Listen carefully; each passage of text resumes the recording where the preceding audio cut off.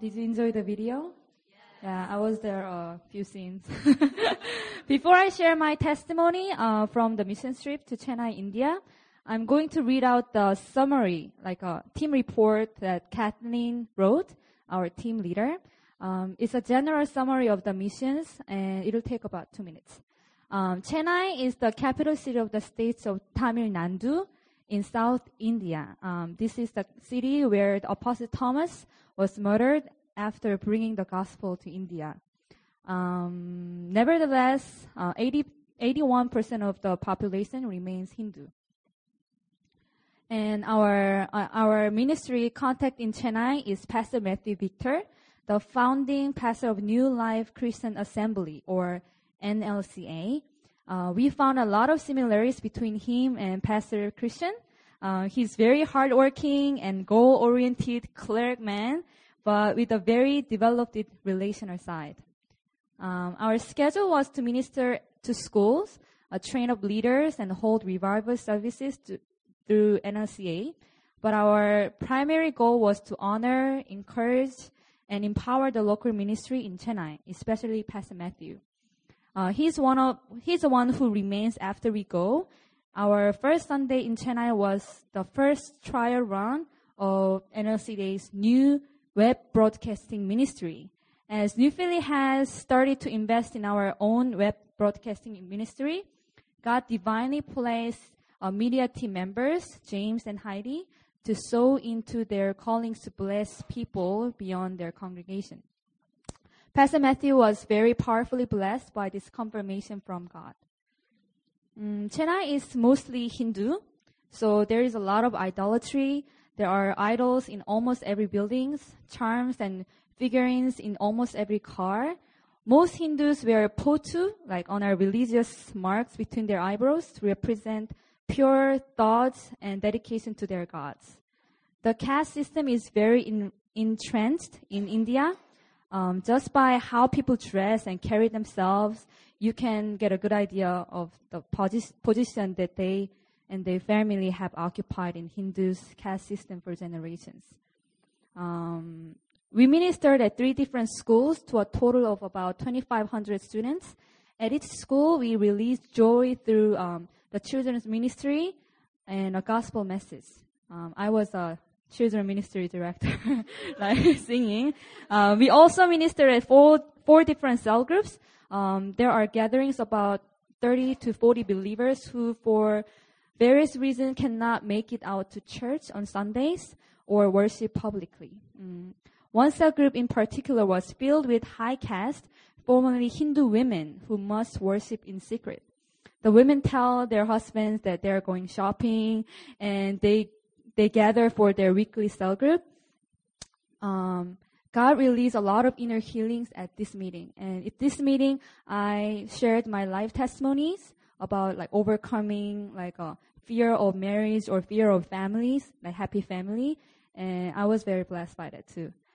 We ministered at another cell group to the lowest caste people in remote, impoverished village. Here, about 30 people raised their hands to receive Jesus in their hearts, and very sincerely prayed the sinner's prayer. This was in a village where they had no ministry fruit for the past 2 years. We also hosted a leadership training for about 75 Bible college students and NLCA leaders, the local ministry leaders. We led seminars about identities in Christ, healings and deliverance ministry, and the baptism of the Holy Spirit, and which our New Philadelphia Church carry. It was a powerful time. Many were filled with a fresh feeling of the Spirit, falling under the weight of God's glory. 2 students in particular were powerfully delivered from demonic bondage to unforgiveness to their father. Their faces by the end of the training were completely different. Jesus had sent them free, and key words were also released to the NLCA community. At their Sunday service regarding the caste system and evangelism, Pastor Matthew was tearing up while he was translating these messages, and there was a powerful and tangible response from the entire congregation. We are excited to the fruit that is to come out of his ministry.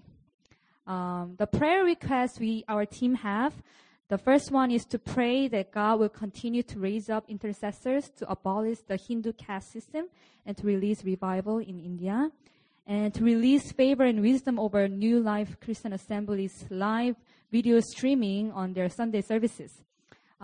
Pray that healings, signs, and wonders will break out after our visit to the church, cell groups, and villages. And lastly, to declare favor and protection over Pastor Matthew and Pastor Ziba, his wife, that their sphere of influence will grow and hit new levels. But finally, every single member of our team was so blessed and honored to serve alongside Pastor Matthew and his ministry during time in India. There was an abundance of joy and peace throughout our entire trip, and we really felt the grace through your prayers. And our team fully believes that we did exactly what we are supposed to do during our time in Chennai, and all in God's perfect timing. He's going to release greater things in this nation. Yes, this is the summary of the trip. And now is my personal testimony. All right, my title of the testimony is Anxiety Drop, Victory Crop. And I will start with the Bible verses, Philippians 4:6-7. Do not be anxious about anything, but in everything, by prayer and supplication, with thanksgiving, let your requests be made known to God. And the peace of God, which surpasses all understanding, regard your hearts and your mind in Christ Jesus. Hi, my name is again Shine Kim, and I am one of the reserve leaders at New Philadelphia Church Seaside. I went on a mission trip to Chennai, and this was my first mission trip in my life, and also my first time to India. So, to be honest, I didn't know what to expect, and I was going through so many things around the time, so I felt like I wasn't good enough for the team. I almost didn't want to go. But God made me victorious throughout our time in Chennai. I have so much to share, but I will focus more on my personal breakthroughs. The night before I left Busan, I had a small argument with my significant other, sitting right there. And yeah, he was very supportive throughout my trip, but yeah. And I was holding some bitterness and resentments in my heart. On top of that, I was sick for the first 3 days of the trip. So both physically and mentally, it was kind of hard for me to fully present in the field. Other members could cover my function as VBS director, but the absence of my presence affected my team negatively. On our third day, Pastor Myunghwa, our team preacher, pulled me aside and gave me a mission to do my best to be fully present for the day. And I still had a slight fever, body ache, and a sore throat, but I just obeyed. I just did my best to be involved throughout the day. And guess what? Something amazing happened. That day, our team visited a cell group, and the cell group gathering was actually held outside that day, like an open revival service. At the end of the ministry time, our team started praying for the people who came out. God highlighted this lady who hadn't been able to bend her knees or sit down comfortably for more than 20 years. All the team members gathered and started praying for her healing. As I was praying, I got a vision of the joints of her knees connecting to her spine and her brain, and it was all in God's hand. And I felt complete peace. And at that very moment, I received the gift of tongues, which I had been contending for the past years.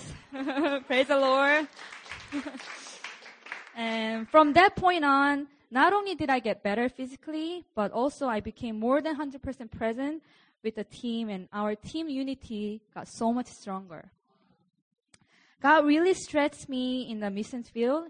He gave me the gift of tongues on my third day and let me practice it intensively every single day as we were powerfully ministering in Chennai. I do not have many chances to lay hands and pray on Sundays, right, in here in Korea, but I had the opportunity to pray and prophesy every day as soon as I received the gift of tongues. At the leadership training summit that we had, our team had an opportunity to give 4-hour-long leadership training program, split up into 3 sessions. Throughout the sessions, the foundation of my identity in Christ became so much stronger. It was like a review of our leadership training in Korea. And what New Philly does became so much more tangible to me. But most importantly, that day, I experienced the power of the Holy Spirit for the first time in my life.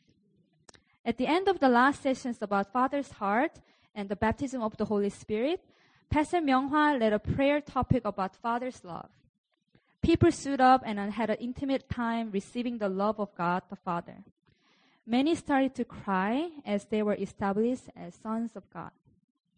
I couldn't help crying because I also felt our Father's big heart for His children. Each one of these leaders is so valuable to Him, especially because what we sowed will soon bear fruit throughout India and other nations.